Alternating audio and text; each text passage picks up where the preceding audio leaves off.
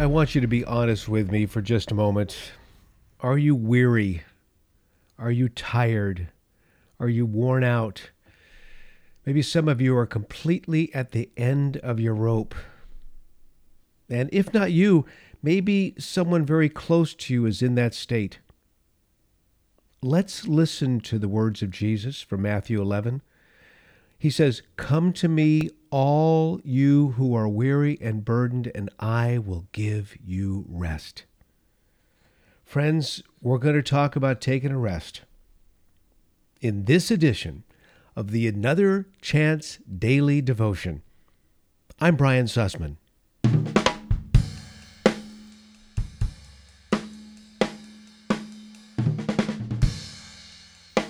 Welcome to the Another Chance podcast. I say another chance because God is the God not just of a second chance. If it were only a second chance that he would have given us, I blew through mine years ago. He is the God of another chance. Oh, thank you. Thank you, Father in heaven, for giving us another chance. I want to talk to you and you over there. And if not you over there, maybe it's someone very close to you they've just had it. You're at the end of your rope. You're bummed out. You're tired. You're worn out. You're depressed. I don't know what your state of mind may be, but you just can't take it anymore. I had a friend who confided to me that he needed a rest. I was leading a Bible study, and he was a newer Christian named Mike. And this guy was all in for Jesus. Oh, let me tell you something. All in. He got converted and immediately was like, okay, what should I do? What can I do? How can I help? And don't you love believers like that? Don't you love people that just, okay, I want to get in the game. I don't want to sit on the sidelines here. I want to play ball. Let's go. Hell, please, what do I do? But the problem was he ended up doing too much. And he told me, "Brian, I'm tired. I don't want to sound like a wimp, but I'm working over 40 hours a week. I'm spending every Saturday helping with the remodel of the church. I'm coming to the Bible study. And then I'm on hospitality cruise Sunday mornings. I am spent." I've seen this many times over the years. As a guy who's been following Jesus now since I was in my early 20s. And now I'm an old guy, okay? I've seen this many times. A guy or a gal so hungry to do the work of the Lord that they get burned out. So what did I do with Mike? I said, "Bro, let's just sit down here for a moment, okay? Let's just sit down. Let's forget about ourselves and concentrate on him. And let's break out the Bible to see what the Lord would say to you, brother." So we sat down and dove into God's Word. And the scripture that seemed to register best with Mike is found in Luke chapter 10, verse 38 through 42. And Jesus and his disciples, or I should say, as Jesus and his disciples were on their way, he came to a village where a woman named Martha opened her home to him. She had a sister called Mary, who sat at the Lord's feet listening to what he said. But Martha was distracted by all the preparations that had to be made. And she came to him and asked, "Lord, why don't you care that my sister has left me to do all the work by myself? Tell her to help me." The accounts in the Bible are so wonderfully human. We can relate to all of them because this is an illustration. Martha and Mary were everyday people just like you and me. When I think of Peter, who prior to receiving the Holy Spirit had this problem with opening mouth and inserting sandal. We just see the humanity of all these people. And the Lord loves us so much and he understands our unique personalities. And at the same time, as we talked about in a recent podcast, he knows we're his workmanship, and he's not done working on us, okay? He's not done. Thank God he's not done working on us. But here's what the Lord says to Martha. Martha, Martha, you are worried and upset about many things, but few things are needed, or indeed only one. Mary has chosen what is better, and it will not be taken away from her. This passage is a must for those of us who just like to stay busy. Now, Martha was obviously a naturally gifted hostess. I'm married to such a person. My wife is the hostess with the mostess. She is the best hostess you will ever find. She has a gift of hospitality that is off the charts. And in many ways, she would probably identify with Martha. If she knew Jesus was coming to our house, we would be up early in the morning, cleaning, arranging, making sure everything was perfect. Perfect. But can I tell you something? She just doesn't do that for Jesus. She does that when anybody comes to our house, because she's showing them God's love and her love for them. So it doesn't matter where you're from, who's your daddy. You come to our house, you're going to be treated really and truly like someone very, very special, because that's my wife's gift of hospitality. And I believe Mary was every bit that. But Mary was taking it a little bit to an extreme. She was so busy getting everything ready for the Lord that when he walked in, she was still busy getting it ready for the Lord. There was probably a meal, and she wanted to make sure, this is the Son of God, the meal was going to be perfect. But she'd gone a little too far, maybe a lot too far. And I just love the fact that she could approach the Lord one-on-one, face-to-face. Well, maybe not one-on-one. There are many people in the room, face-to-face, and say, Lord, don't you care that my sister has left me to do the work by myself? Tell her to help me. And the Lord said, you are worried and upset about many things, but few things are needed. Indeed, only one. Mary has chosen what is better. It will not be taken away from her. This passage is a must for those of us who like to stay busy. This passage is a must. It's in God's word for a reason. Because sometimes we can get so consumed with our gift of hospitality. Sometimes we can get so consumed with our gift of just wanting to help that we get burned out, we get bummed out. I mean, Martha was clearly bummed out in this particular situation. She was upset. And she was worried. I have a wonderful friend who is a former Muslim sheikh. That means he was in the Muslim community. He was a leader's leader, a leader of leaders. And then he came to know Jesus. Oh my goodness. Not only does he know the Quran front and back, but he knows the Bible front and back. And this man, you know what his gift is? Evangelism. If a day goes by and he doesn't speak to someone about Jesus, he feels like he has failed the Lord on that particular day.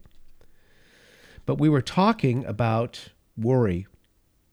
And he said, Brian, you have to understand, when you worry, when you're upset, you're in the palm of the hand of the devil, because worry is a personality of the devil. Don't ever let your busyness, don't ever let your gift of hospitality, don't ever let your ability to be a great host or hostess cause you to worry, because at that moment, it's no longer a gift. You have played into the hands of the enemy himself. Worry is not from God, it's from the devil. Being upset is not from God, it's from the devil. We need to trust in him. Now, I would hope with that admonition from the Lord, Mary said, okay, I get it. You know what? The food's going to be great. I get it. And if the food's not great, the Lord will pray and he'll make it great. But you understand what I'm saying. We need to just put it to rest. Move on. Concentrate on him. Because he is all that should matter to us. Martha was that naturally gifted hostess who loved practicing hospitality, but like so many, she became consumed with making sure things were just right. And you know what? We're not supposed to be consumed with anything but our love for the Lord. She's just taken it a bit too far. But again, illustrating the humanity of these wonderful characters in the Bible, you of course know we have Martha and Mary, sisters, and then they had a brother, Lazarus. Lazarus was the guy who was raised from the dead. They were very close friends of Jesus. So we go to John chapter 11, and I'm looking at verse 17. Jesus finds out that Lazarus is very, very sick. And Jesus takes his time on going to see Lazarus. He'd been notified, hey, your friend Lazarus is sick. Can you come see him, pray for him, make sure he's going to be okay? When Jesus gets the news, he said, this sickness will not end in death. No, it is for God's glory, so that God's Son may be glorified through it. The Bible goes on to say Jesus loved Martha and her sister and Lazarus, yet when he heard that Lazarus was sick, he stayed where he was 2 more days. So he hears Lazarus is sick, doesn't go to lay hands on his friend, cure the illness. Instead, he hangs out where he's hanging out for a couple more days. Then finally, he comes. So now we move on. This is in, again, John chapter 11. Verse 17, on his arrival, Jesus found that Lazarus had already been in the tomb for 4 days. Bethany was less than 2 miles from Jerusalem, and many Jews had come to Martha and Mary to comfort them in the loss of their brother. Now, this is mentioned because Jesus was only 2 miles away. He was in Bethany. He could have a 2-mile walk. What's that going to take you? Really and truly, half hour, 45 minutes? He was a 45-minute walk away. He did not come to see Lazarus. Martha knew this. Martha, the worrier, knew this. When Martha heard that Jesus was coming, she went out to meet him. But Mary stayed at home. So they hear Jesus is coming. So what's Mary doing? Mary is staying at home, praying. She's with fellow mourners. I'm not sure exactly what she was doing, but Martha was out there waiting, tapping her toe and waiting for Jesus. And when she sees Jesus, she says, Lord, if you had been here, look at, she's worrying and she's upset. If you had been here, my brother would not have died. But I know even now God will give you whatever you ask. And Jesus said to her, your brother will rise again. And Mary said, of course, I know that. He'll rise again in the resurrection at the last day.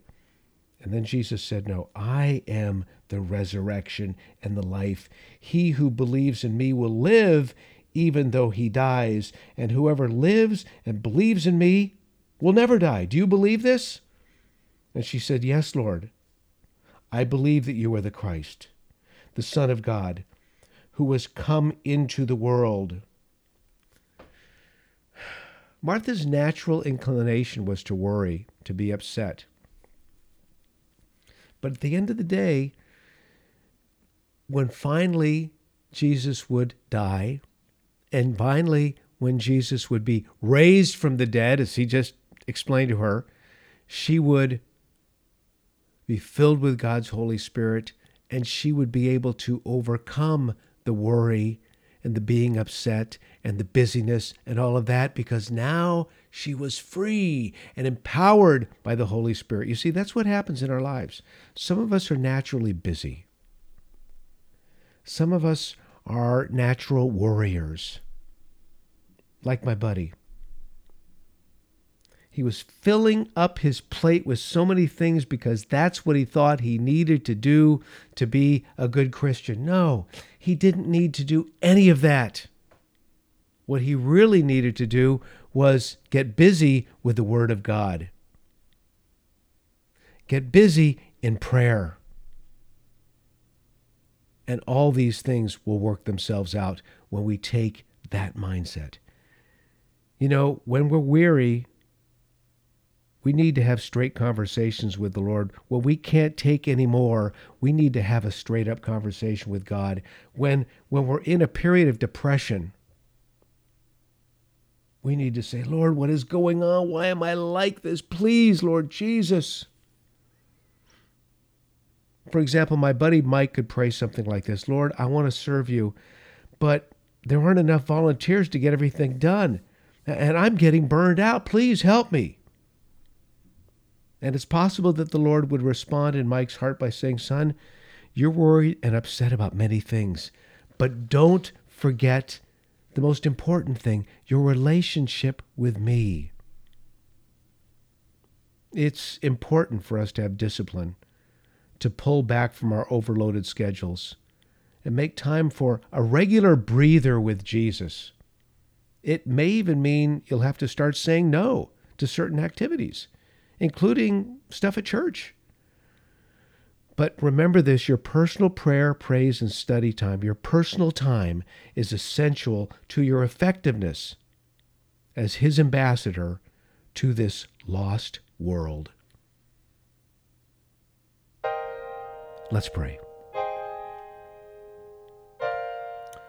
Father, I'm reminded right now of Psalm 62, verses 5 through 8. I think this is a perfect prayer to close. So prepare our hearts as your word speaks to us. Yes, my soul finds rest in God. My hope comes from him. Truly, he is my rock and my salvation. He is my fortress. I will not be shaken.